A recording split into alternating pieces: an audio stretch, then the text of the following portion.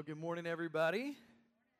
It's so good to have everybody here. It's awesome to see everybody on this Labor Day weekend, and we're super excited about what's going to be happening this fall as we come into this next season. I just want to welcome you if you're new to our church. We're glad you're here. After worship, you can get a gift from our church out here, and I hope you find this to be a place that's inspirational, friendly, encouraging. And I know it's tough as you're looking for a new church. Where are you going to go? How's it going to feel? And so we just want to say you're welcome. And there are a lot of cool things that are going on. And we love the Lord. We teach His Word. And what you see is what you get. So we're just glad you guys are here today.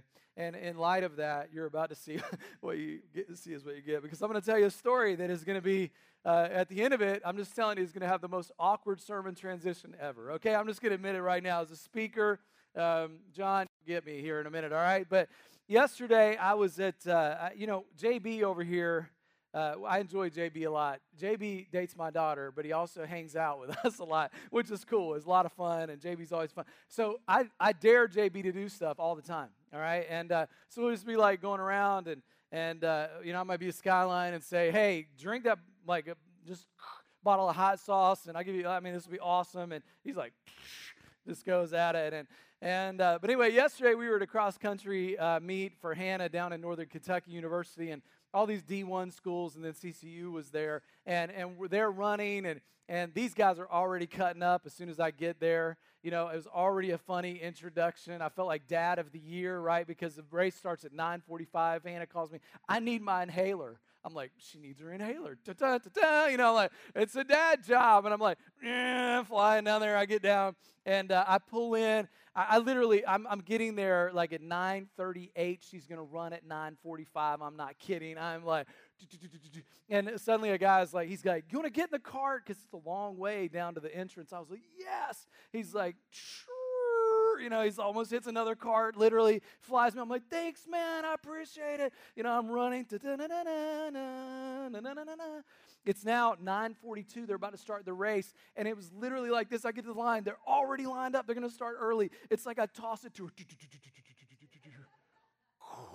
It's awesome, all right? And it's already funny. We're already having a good time, and we're cutting up. And these guys are like, they don't know any of the girls' names, so they're like yelling at a group of girls. They're like, go, Rebecca, go, Sally. They didn't make it up. They're figuring one of these girls in this group has to be named, Sally or whatever.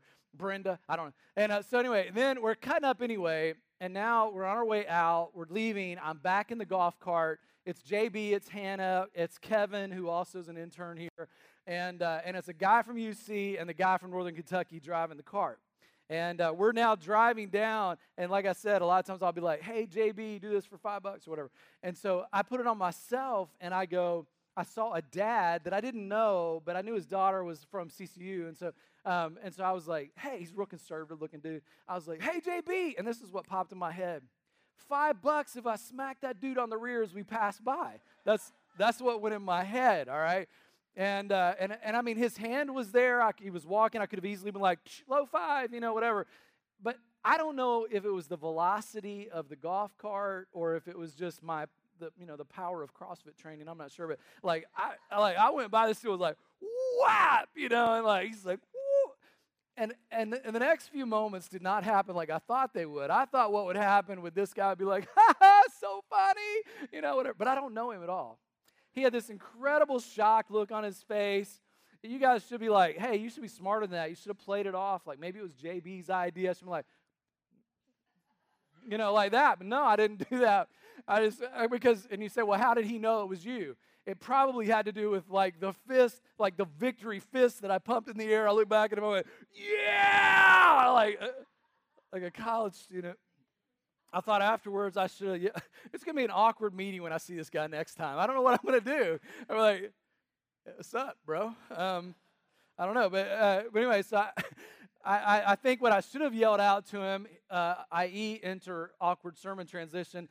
God loves you, and so do I. I don't know, something like that, and or something like, you matter to God, and you matter to me. I don't know. So what we're going to talk about today is the fact that you matter to God. Amen? All right? You see where my story came in? No matter what the story is, you can always make it fit. That's horrible. Horrible. I want to pray for us as we get started today. We are going to talk about how every life matters to God today. All right? Lord, we just give you thanks that you love us, and thank you for the fact that we can have fun together and be real together and laugh together. And God, I just thank you for our church family and the fact that we really have this love for Christ and for your word and for each other. So God, as we lean into the word today, just give us the ability to hear and to see what you have for us today. And we pray this in Jesus' name. Amen. All right, so we're in a series on the parables of Jesus, specifically in the book of Matthew. And we started a couple weeks ago. We're going to be taking this all the way through October. These little stories that Jesus told that had this incredible meaning to them, all right? And so we're telling these stories. And the one we're going to read today is from Matthew 18, and then we're going to do another one in Luke chapter 15. So listen to Matthew 18, verse 12. What do you think? If a man owns 100 sheep and one of them wanders away, will he not leave the 99 on the hills and go to look for the one that wandered off? And if he finds it, truly I tell you, he is happier about the one sheep than about the 99 sheep that did not wander off. In the same way, your Father in heaven is not willing that any one of these little ones should perish. What we're going to learn today is that Jesus cares about the one. Yes, he had massive crowds that follow him. Yes, he focused often on teaching those large crowds. But when you get down to it, Jesus was motivated by one life at a time. That's one of the reasons why when we started Access Church 10 years ago now, that our mission was that we're going to revolve around Jesus. Because everybody revolves their life around something, their kids, their family, their pursuits, their money, their house, whatever it is. And so we said, well, what does the Bible actually say about that? Well, Jesus takes first place. Seek first his kingdom, his righteousness, and all these other things will be added to you as well. And so we want to revolve the world around Jesus, but how are we going to do that? One life at a time. One life at a time.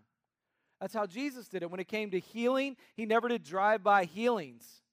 He never could have just looked at everybody around the Sea of Galilee and said, you're healed, and everybody could have been healed, but he didn't do it that way. He walked among the people. He healed individual by individual. He was motivated by the one. A good example of that is in Matthew 8, verse 1, where it says, Jesus came down from the mountainside, and while there were large crowds that followed him, a man with leprosy came and knelt before him and said, Lord, if you're willing, make me clean. And Jesus reached out his hand and he touched the man, this man that nobody else would touch. This man that when a leper walked by on the street, you walked by the other way and you had to yell out, unclean, unclean, unclean. This is much what Lisa yells to me when I come home from training too hard, unclean, unclean. She doesn't really do that, but anyway. But here's a man that nobody else would touch. And instead, Jesus said, given the opportunity, I want to heal this man. I want to touch this man. And you see that pattern with Jesus over and over again. Just after this encounter with the leper, he went to Peter's house where his mother-in-law was sick and with a fever. And the Bible says in verse 15 that Jesus touched her hand. And then in verse 16 of that same chapter in Matthew, it reports that many who were demon-possessed and sick were brought before him, and he healed each one. And then in verse 32 of Matthew 8, when the demon-possessed man who everyone else had avoided and feared came to Jesus, Jesus felt compassion on him, and he restored him. Here's what I'm saying. When it comes to healing, Jesus was focused on the individual. When it came to offering forgiveness and compassion, Jesus also cared for the one. In John 4, Jesus came to the well in the middle of the hot day with a woman there that was widely known in the town. And Jesus focused his attention on her. He offered her forgiveness and a new way of life. Jesus healed her soul. In John 8, when the religious leaders brought the woman caught in the act of adultery before Jesus in an attempt to stone her, this is the famous line where Jesus said, let him who is without sin cast the first stone. And all of them then went away in their own guilt and their own shame. And Jesus then took her by the hand and said that there is no one to condemn her, but go and sin no more. He focused on her forgiveness, her need. In Luke 19, there were so many people who wanted to see Jesus. All the crowds were pressing around him. And there was a little short guy there that, in my own mind, I picture Zacchaeus to kind of look like Danny DeVito.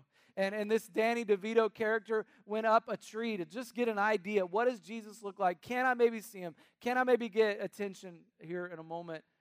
And Jesus walked by, noticed this wee little man, and said, Zacchaeus, I'm going to your house today. Jesus focused on the individual when it came to forgiveness and compassion. I could go on and on and on, but bottom line is Jesus cared for the one.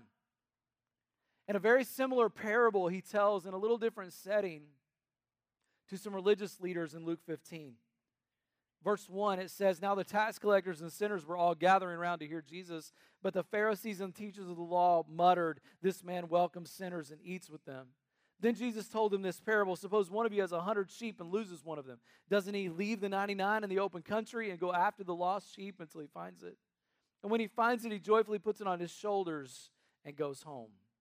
Then he calls his friends and neighbors together and says, Rejoice with me, I have found my lost sheep. I tell you that in the same way there will be more rejoicing in heaven over one sinner who repents than over 99 righteous persons who do not need to repent. Notice who makes up the crowd. Tax collectors on one side and sinners, and then Pharisees and teachers of the law on the other side. And these guys over here could not stomach the fact that Jesus cared for the ones in his life. They couldn't stomach the idea that Jesus actually would have compassion and forgiveness for tax collectors and sinners. And so Jesus tells this story then in light of this crowd to say Jesus doesn't focus on those who are self-righteous. He's not focused on those who think they have it all together. He's focused on the one that's lost. And wouldn't you do the same? If 99 are safely in the pen, wouldn't you go after the one that's lost, especially if you care for it?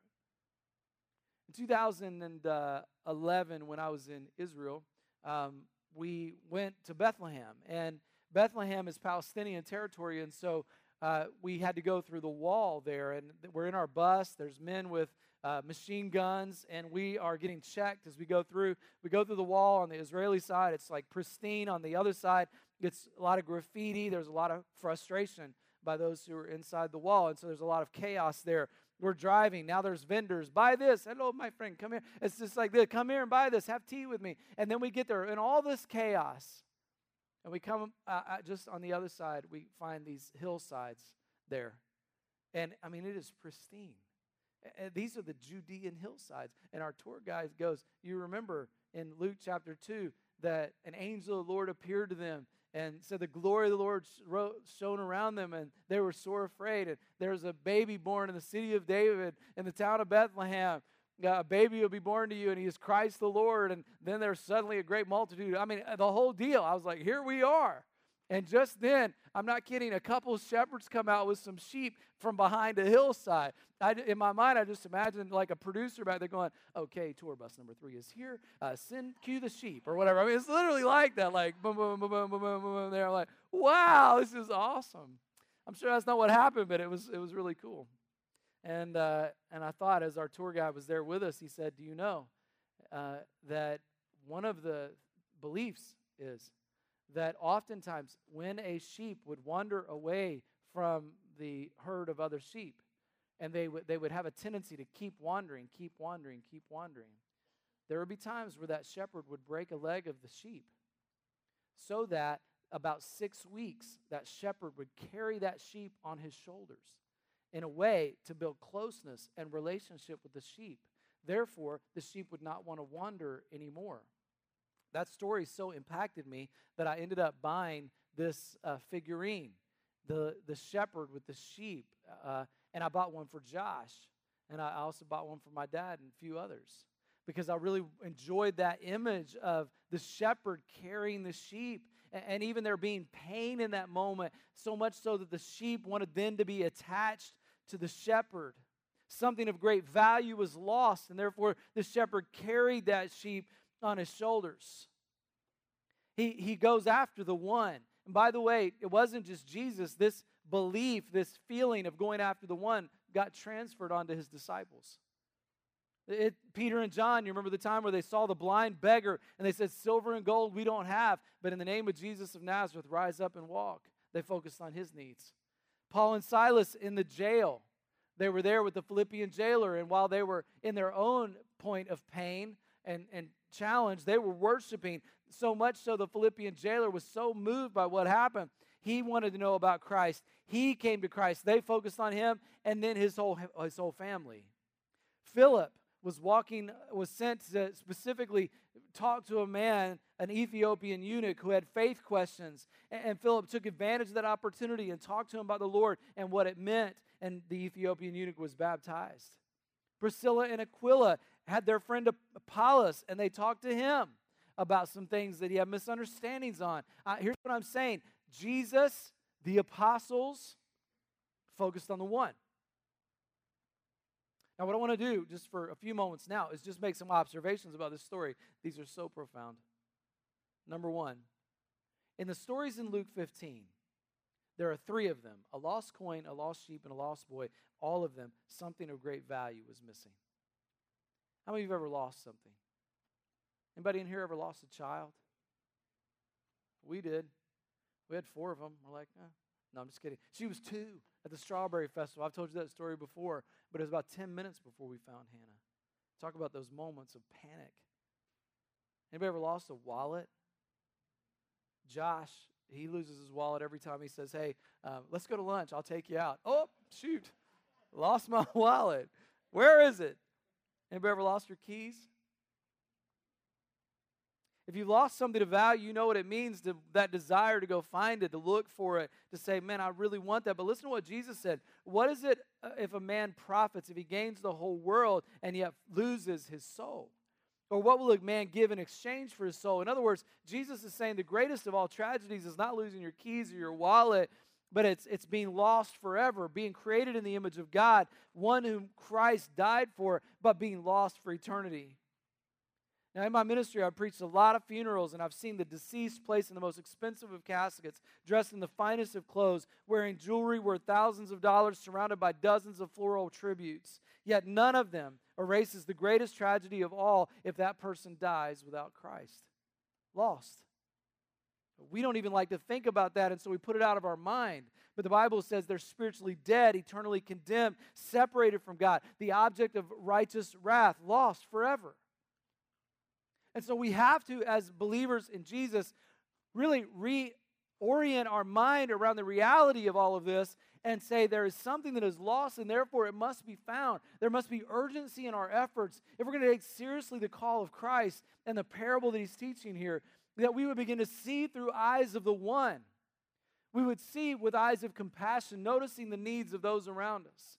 We wouldn't just look at the crowd and float around. We would say, how do we focus on the one? Truly, God loves you, and so do we. And especially when it comes to their salvation. Jesus said, whoever has the Son who has eternal life, but he who does not have the Son shall not see life. The wrath of God abides on him. We must see this with urgency.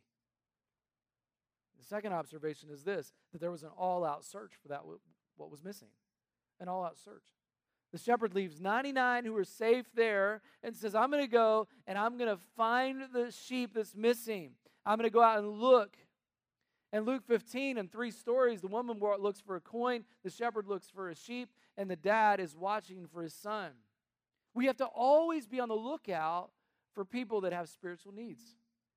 Several years ago now, Lisa and I were selling our first house, and we had decided to sell it by owner. And so we stuck a sign in the front yard, had a couple of open houses, and sure enough, a young couple drove by, saw the sign, came in, loved the house. And in talking to the couple, I found out they had been dating for a while, but they weren't married yet.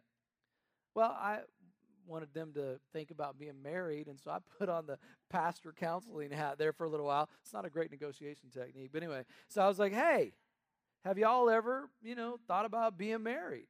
And they were like, yeah, we're engaged. We have 2 big expenses, the marriage and the house. And so we decided to buy the house first, then to have the marriage. And I said, what, y'all go to church anywhere? And they were like, well, no, not really. And so for the next few minutes, we spent just talking about the difference that Jesus makes in a marriage and in a life and how they really should consider that, and as well as getting married before they buy a house together.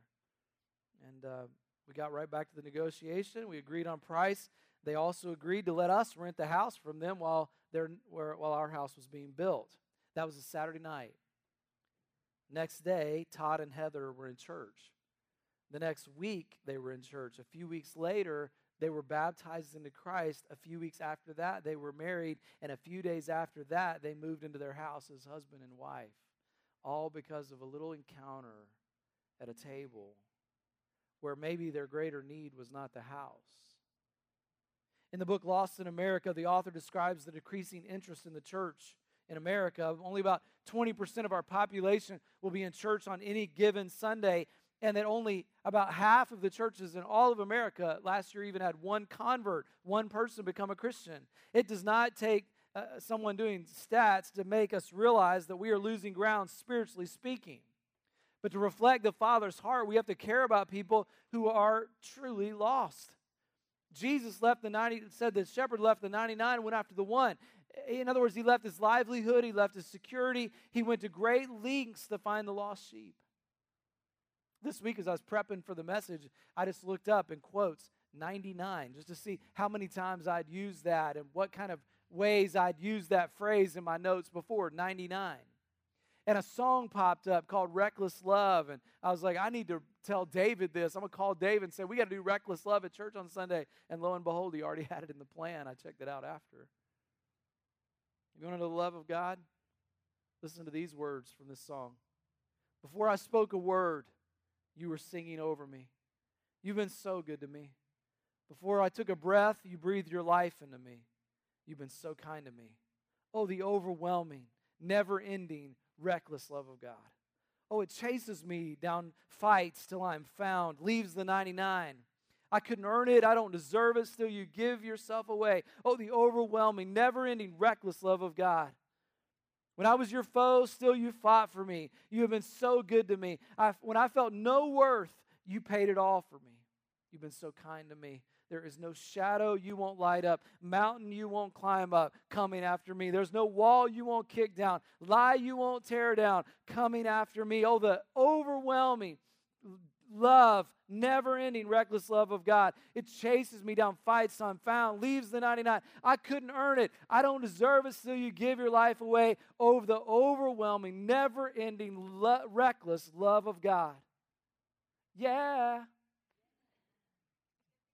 In my notes. That's God's love for you. The overwhelming, never-ending, reckless love of God. And we have to have that same kind of heart. And then there was great rejoicing.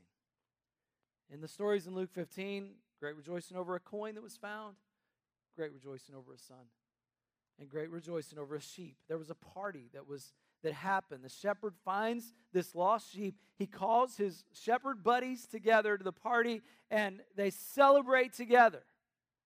And you realize when you read Luke 15, verse 10, there is great rejoicing in the presence of the angels of God over one sinner who repents. All of heaven celebrates. Now that is a mental image, isn't it, that comes to mind? You mean to tell me that on that night in September 1978, when I asked Christ to be my Savior, I was baptized by my dad. You mean to tell me there was a heaven-wide party? You mean to tell me that there was a name on that banner, that celebration that day at the table where the Father, the Son, and the Holy Spirit hang out, and the name that day was my name? They were celebrating that fact? I mean, even though that's hard to believe, it's true because that's what the Bible says. There is great celebration in heaven over every person that comes to Christ. There is a party. And it is for you and it's for me. Every single person matters. Every single person. And so, guys, I'm just telling you that we have to begin to see through the eyes of Christ. This is not a, maybe we'll do it later. This is now. I think, personally, it starts in our homes. I mean, in the case of the sheep, there was a deep relationship with the shepherd. In the case of the coin, this was in the woman's home. In the case of the lost son, it was a father-son relationship. I really believe that our first evangelistic effort should be with those in our own home. Leading our own family well, making sure there's right priorities, making sure we're communicating well with our children. Love and consistency and the fact that Christ loves them. Their eternity depends on it. And reaching the ones also, we have to think in terms of what do we have in our circle of influences right now, outside of our family, that we could be influencing people. We could be saying right now today to someone, how do we help you know Christ? And gang, I'm just saying, this is one of those things we can't push off, we can't ignore. The stakes are far too high. I read a story a while ago about a train that was in 1947 climbing up a mountain. It was in Italy, and they were going to their next place to unload. But as they were approaching the crest of the hill, the engineers saw that the train stalled. And they realized that the coal that they had there was not doing the right job. And so they began to put more and more and more to kind of offset this low-grade coal. There was a great tragedy that happened that night. 921 of the 966 passengers died. The train never got off the track. It was not struck by another train. In the morning, the investigators came, and they went into the train, and as they realized everybody was still seated in their seats. And they pushed them, and many of them fell over, and they had died from carbon monoxide poisoning. As the train struggled to pull the hill, and inside that tunnel, the carbon monoxide overwhelmed the individuals. And here's the real tragedy. Those deaths were not only needless, but people were completely unaware. And gang, I'm just saying there is a whole lot of people that are unaware of the tragedy of the eternal, of their eternal reality. The Bible is very clear about an eternal separation from God. The Bible is very clear about the fact that without Christ we are lost. And so we as the church must come in as those who offer this message of hope, extend this hope to people. And we must be the ones to say, who is it in our world right now that we know? Because there are a lot of well-intentioned Christians who have kept the brakes on the train. Meanwhile, the great engineer has commanded us to move forward with the gospel. We must be willing to reach beyond the walls. So just what is holding you back? I think the greatest thrill, the second greatest thrill probably we'll ever have when we get to heaven, first greatest thrill is going to be able to come before Jesus. Be like, well done, good and faithful servant. I think the second greatest thrill is going to be when somebody else sees you there and they grab you by the arm, they put a arm around your shoulder and say, I want to thank you so much because of you, because you're a witness, I've got eternal life. Build your relationship with the one.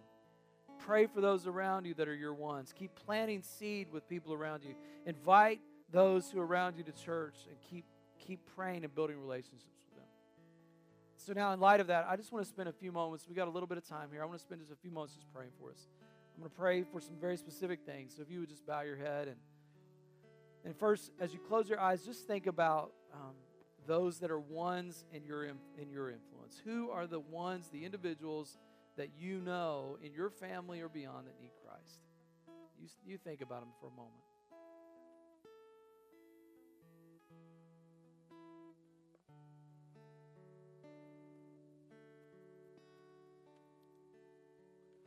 And now, God, we just pray for the ones. And God, the first one I want to pray for is I want to pray for the individuals in this room. Before they ever think about someone outside or in their circles of influence, God, I want to have them direct their attention to themselves for a moment. God, there may be individuals in this room that they know they're that one.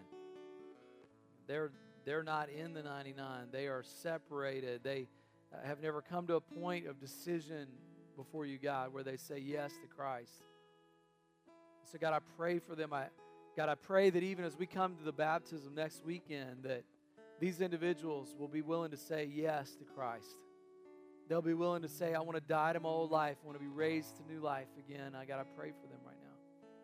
Lord, I pray for those others who may have been at Christ at one point, but they wandered away. They are that wandering sheep in a very real way. So, God, I pray for that repentance, that time to come back before God and say, God, I'm sorry for the things I've done.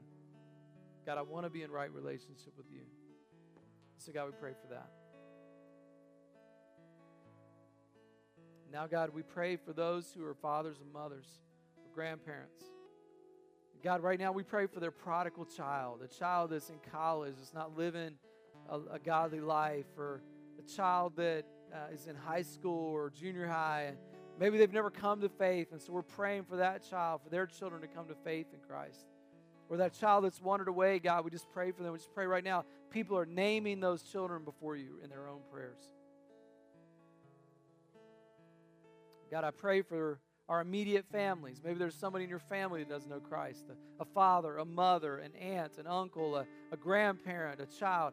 God, I pray today for those that we're naming right now. God, I pray for mom or dad or God, I pray for my brother or sister. God, I just pray, Lord, that you would move us to build a relationship with them in such a way that we'll be able to have spiritual conversations, challenging conversations sometimes, but always lead with love. And then, God, I draw it out more to the circles beyond us and those that we work with or those we go to school with, those that we go to the soccer game with or the football game with. And Lord, I just pray, just like that moment with Todd and Heather, that as we're building bridges with people, that there will be opportunity to have spiritual conversations. Some of them have an immediate reaction like Todd and Heather. Some, in my experience, take years upon years upon years. But it is that fostering of that relationship, God leading with love, that allows us to have an audience. When something tragic or hard happens in their life, God, I pray that we'd have the right words to speak, the right presence in their life, so that before they die, God, they will have the opportunity to come into a relationship with you. And God, we pray for that across the board here as we enter this school season, God, that all of us would see with your eyes and we would have your heart, that God, we would pay attention to the ones in our lives. Lord, we thank you for that. We thank you for Christ. And God, we thank you for the reckless love that allowed you to pursue us. We celebrate you now in Jesus' name.